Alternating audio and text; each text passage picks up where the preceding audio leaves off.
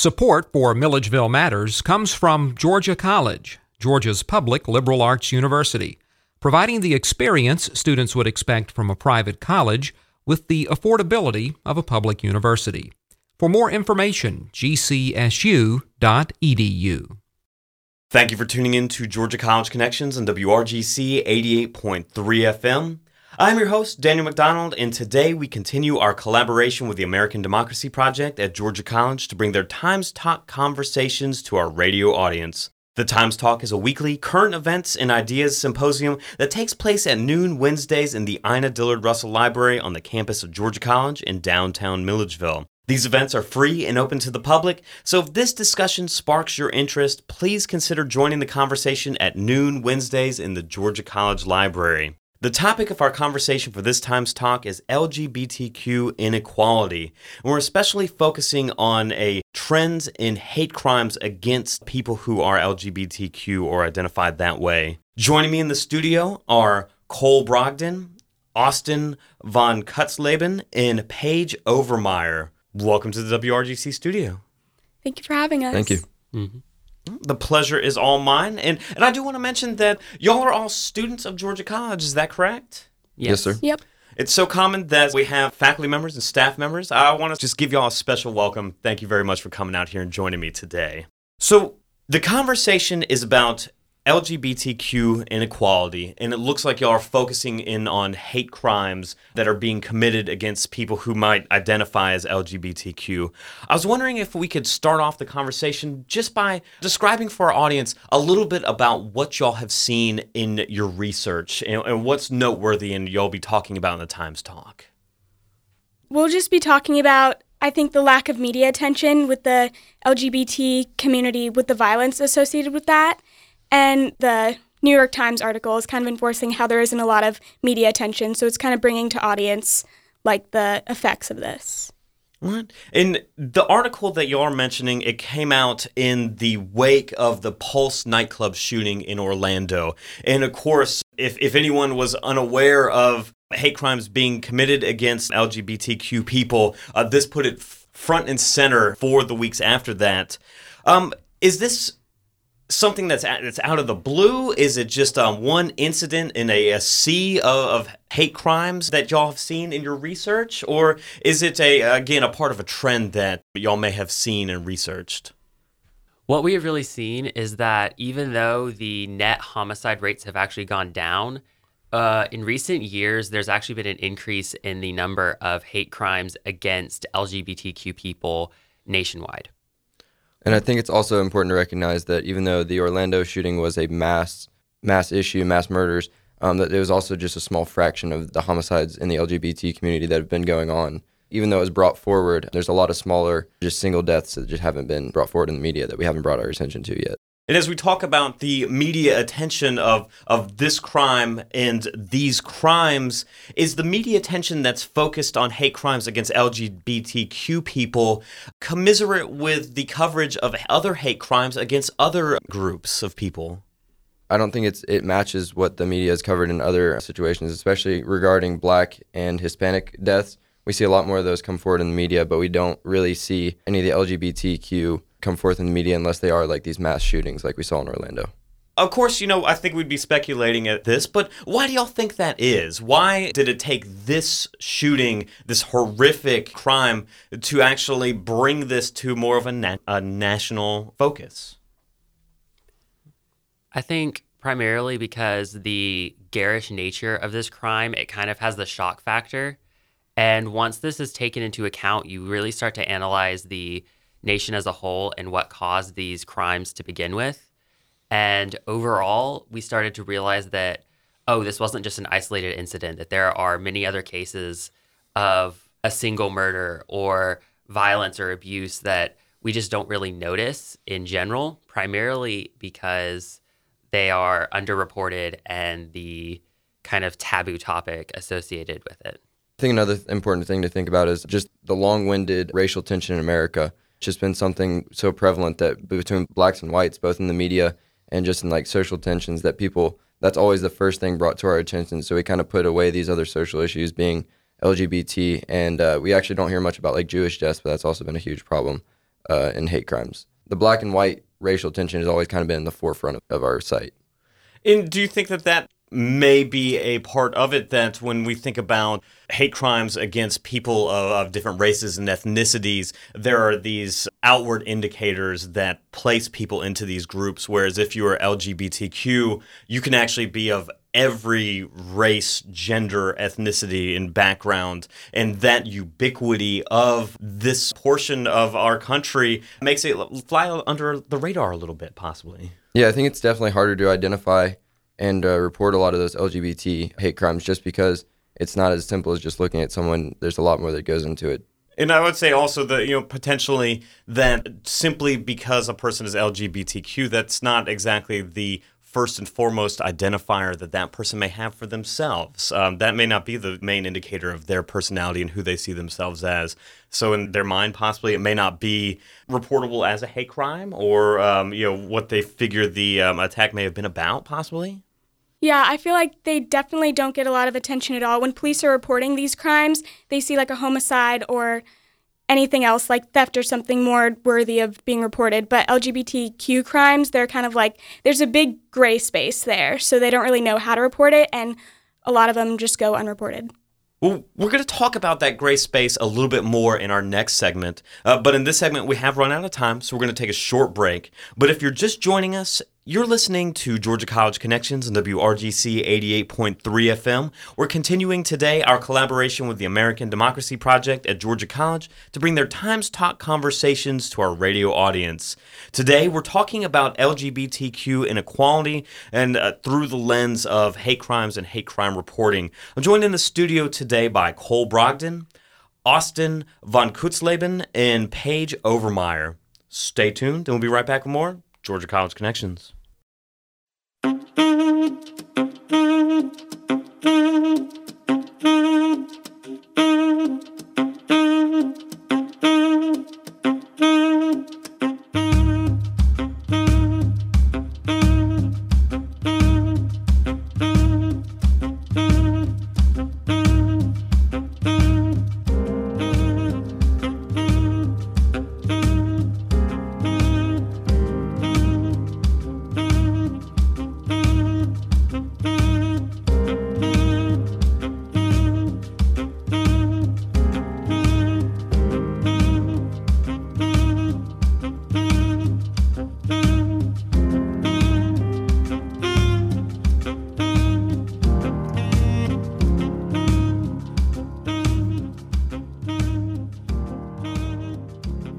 Thank you for staying tuned to Georgia College Connections and WRGC.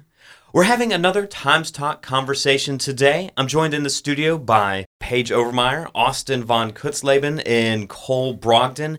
And they're here today to talk about LGBTQ inequality, especially through the lens of hate crimes that are targeted at LGBTQ peoples. So I think the information that you're presenting in its own right is alarming, but one of the things that I read out of the article that was a little bit more troubling to me is the fact that these alarming numbers of hate crimes targeted at LGBTQ people may not even be accurate, may not even be close to accurate, may be very well underneath what is actually happening, because it's labeling these hate crimes can be very difficult and multifaceted. So I thought in this segment, if we might talk about some of the challenges to knowing the extent that hate crime is being targeted at LGBTQ people. Yes, I think one of the main issues is probably underreporting, considering the fact that so many different LGBTQ individuals may not even be completely out of the closet. There could be a bunch of other factors that are contributing to it. And additionally, it's not necessarily an immediately observable fact about their personality, making it very complicated to report on it or to even come forward with it and say, hey, I was a victim of a hate crime. Yeah, and according to the local jurisdictions, a lot of these hate crimes aren't actually classified as hate crimes, so that's why a lot of them go unreported. And different cities have different measures for reporting hate crimes, such as like Huntington, Indiana probably doesn't have as many LGBT people in the community, so they don't know how to report a hate crime, and they don't know how to go about that, whereas like New York City, they have a lot more to report with that.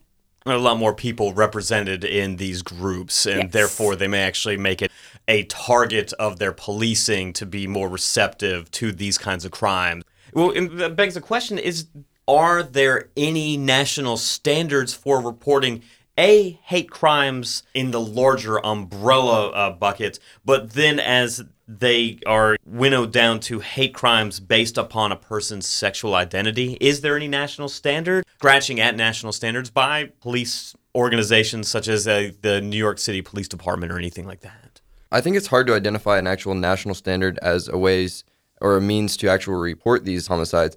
But I think one of the things that we have to look at is that we've always had this changing idea of what a hate crime actually is. And it's not until here recently in the 2000s that the FBI has actually brought forth their identification and definition of a hate crime. So this constantly changing definition of a hate crime has kind of been troubling in trying to determine what can and cannot be reported as a hate crime. And once we actually get a solid definition that we can hold true to, it'll become a lot easier to actually set a standard for reporting. And specifically relating to the LGBTQ community, we have to come forward with a standard definition that then we can then use to come up with a means of reporting. And there's something that I want to go back in that we were talking about in the break, just in that we were talking about some people who may be the victims of these crimes in our LGBTQ. They may not be out within their communities, and that may complicate the way that they report this, and therefore it may not be seen as a hate crime. It may just be seen as any other assault or, and heaven forbid, also a homicide. Is there anything in y'all's research that speaks to that, and maybe trend lines within just people, I guess, self-reporting these as hate crimes and not allowing it to be simply in the hands of law enforcement? Yes, there is a general trend that people that are in the closet, it will not be considered a hate crime purely because they are not out publicly. And so if, for instance, it actually is a homicide, there's going to be no real way of collecting that it was on the basis of their sexuality or gender identity. Additionally, when they are in the closet, there's going to be a lot more of a low profile, and generally speaking, people are going to try to suppress those aspects of themselves. So when something actually does happen that involves it, they're probably not even going to come forward with it because that would require them to directly tell the public, like, hey, I am LGBTQ. And to your knowledge, when reporting a hate crime, is that something that the victim has to identify as a potential motive for the assault that took place? Or is that, again, something that is an aspect of the investigation that's initiated by the law enforcement officials? Okay, there's not exactly a completely solid definition of a hate crime to begin with. The FBI just kind of lays out the general groundwork for a hate crime, but different states and different cities have different definitions of it, and they also have different procedures for going about it. So it's hard to pin down exactly if it's a thing that the victim has to come forward with or if it's something that is in the kind of post-analysis of the crime. Yeah, I feel like it kind of depends on the place of where this is happening. And I guess we could, within our minds, make aspersions about, again, it's probably more written into the procedures in larger cities with larger populations, and that may not be the same as we get out in some of our more rural states, cities within those rural states. And I imagine political climate of those states may also factor into this as well. Well, it's happened again. We're out of time in this segment, so we're going to take another short break. But if you're just joining us, we're talking about the issues of hate crimes being perpetrated against people in the LGBTQ community. Joining me in the studio are Cole Brogdon, Austin von Kutzleben, and Paige Overmeyer. This, of course, is another of our Times Talk conversations. If you're enjoying our conversation and you feel that you have a part that you would like to contribute to it, I want to invite you to come out to the Georgia College Library at noon on Wednesdays. This Wednesday, we'll be talking about this issue, the LGBTQ inequality, and as it's seen through the lens of hate crime and hate crime reporting. Stay tuned, and we'll be right back with more Georgia College Connections.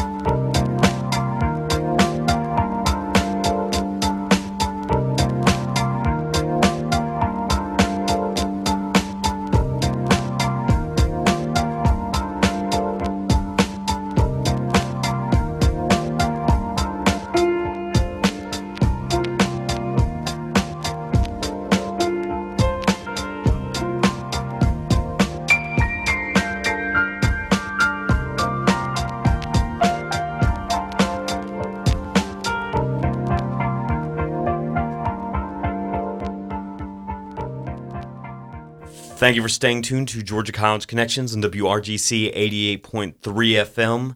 Today, again, we're having another of our Times Talk conversations. This is a part of our collaboration with the American Democracy Project at Georgia College, just to open these Times Talks up to our radio audience. Today, we're talking about LGBTQ inequality as seen through the lens of hate crimes and hate crime reporting.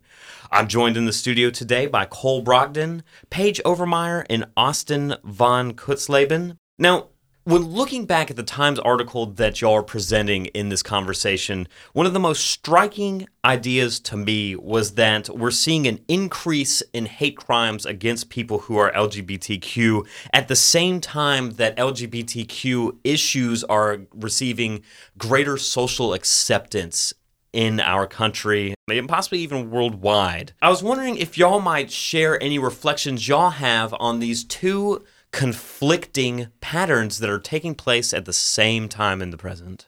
I think, especially because of the increased social acceptance and maybe even the social presence of LGBTQ people, because we are creating an environment and a language that these people feel like they can come forward and be more open about these aspects of their lives, it can create this tension in people that may disagree with it or may even deem that kind of lifestyle or way of living inferior. And because of that, they feel like they have to take matters into their own hand because they feel like society is almost betraying them in a sense. And that because of this increased social acceptance and this increased legislature of acceptance and tolerance towards these people, they feel like they have to take matters into their own hands and almost deface their property, attack them, or of any of these kinds of hate crimes that we are seeing. Exactly. I feel like there's somewhat of an increase in homophobia because, like Cole said, these people feel kind of isolated in society. They feel like nobody else agrees with their beliefs. So they have to strengthen their beliefs and say, no, this is wrong. I need to fight against this. So usually they react with violence against LGBTQ community. And I think something important to recognize with what Paige is saying, that there definitely has been an increase in homophobia in certain cases. But I think as a whole in the nation, homophobia has been decreased. But in those individuals who are not comfortable with it in the first place, they're becoming even more radicalized. And that's where we're seeing these issues come forward with the LGBT community, that the homophobia has gotten worse in some cases. If we can keep this trend moving forward, where as a whole the nation is moving towards getting away from homophobia and being more accepting of this, then maybe we can see those trends of these people who are becoming radicalized. Maybe we can see that change. Yeah, we're slowly seeing changes, and in 2015 when gay marriage was legalized, we saw a lot of hate crimes. So there's a lot of bumps, but I think we're steadily going to increase acceptance. It is a dichotomy in a sense that we are coming to a time of more social acceptance, but yet that social acceptance is itself a trigger for increased violence and also, other means of acting out against the LGBTQ community. Now, of course, it's about a week after the most recent presidential election, and this administration, in what it is saying and its background, its past history, it presents some ambiguity about how this new administration might view LGBTQ issues. Of course, this is all speculation at its best, but how are y'all viewing the challenges that face the LGBTQ community as well as this new administration on these issues of LGBTQ equality? I feel like the president-elect Donald Trump, I've read some articles and apparently he's putting a standstill on the whole thing. So him, as well as a lot of the nation, they don't really know how to react to this. So I personally think he's going to not acknowledge it, like he does not acknowledge a lot of the things he's unsure about. There's going to be an ambiguity within the whole thing for the next few years at least. I definitely agree with Paige that he hasn't really gone forward and said anything specifically on what he wants to do as far as LGBT policy. But I think it's interesting to look at kind of like what he's done in the past. In the past, he's promised to offer protection from violence and oppression for LGBT communities from hateful ideology. And it'll be interesting to see if he actually goes forward with that. As a Republican, that's just not something that's often been said and come forth and said about. And he's been criticized as being homophobic, but it'll be interesting to see which stance he takes with that. We've even seen in some of his new speeches that he's actually, in his Republican National Convention, he actually had an openly gay co-founder of PayPal, had him speak on his behalf on the Republican National Convention. And he's actually looking to appoint an openly gay cabinet member for the UN ambassador position. So it'll just be interesting to see if these actions actually mirror his policies that he comes forward with. And if they do, then it could be promising in terms of LGBT oppression. We could see that decrease in terms of policy. Regardless, I feel like the people are going to move forward, regardless of what Donald Trump says or does, because we've progressed so much, and as a nation, we're being more accepting towards others, so we're going to continue to be more accepting with the whole community and LGBTQ community. And I think as a nation, as a population, we do need to focus our attention on acceptance and battling this oppression ourselves rather than just relying on policy to make these changes, because when it really comes down to it, it's up to us and not what the electors tell us to do. And so it's time now for our perennial last Times Talk question, and that's when you're presenting tomorrow, what do you hope the audience takes away from this conversation? I hope they really take away a kind of critical thought on LGBTQ inequality and hate crimes as a more broad topic, because like what Austin said, the people are in charge a lot of the times before the legislation even is. How social change creates the precedents for laws to change. Because of that, I want the audience and the people that attend the Times Talk to really think critically about how they themselves are going to respond to the LGBTQ community, as well as how the community and how Georgia College as a whole is going to respond. I agree. I feel like we all need to acknowledge what's going on because it's not getting a lot of media attention. We need to acknowledge what's going on. We need to have a growing acceptance. We need to accept these in healthy ways in order to have a better and nonviolent society. And I think something that would be important is for us to create an interest in the people who are coming to this Time Talk, to get them interested in this topic so they'll do some of this research on their own instead of just relying on what they've been told. If you come away with your own stance, that you can see that we really can work together to change this. Well, I want to thank y'all very much for bringing this conversation to our radio audience. Thank you so much. Thank you. Thank you for having us. Oh, the pleasure has been all mine. You've been listening to Georgia College Connections on WRGC 88.3 FM. Today, we were continuing our collaboration with the American Democracy Project at Georgia College to bring their Times Talk conversations to our radio audience. If you enjoyed our conversation today and found that you yourself had a part that you would like to contribute towards it, I want to invite you to come out to the Georgia College Library at noon on Wednesdays for their ongoing Times Talk series. Today, we talked about LGBTQ inequality as viewed through the lens of hate crimes and hate crime reporting. I was joined in the studio by Cole Brogdon, Austin von Kutzleben, and Paige Overmeyer. I've been your host, Daniel McDonald. It's been my pleasure spending a portion of this evening with you here on Georgia College Connections, and I want you to know that I look forward to convening with you next time.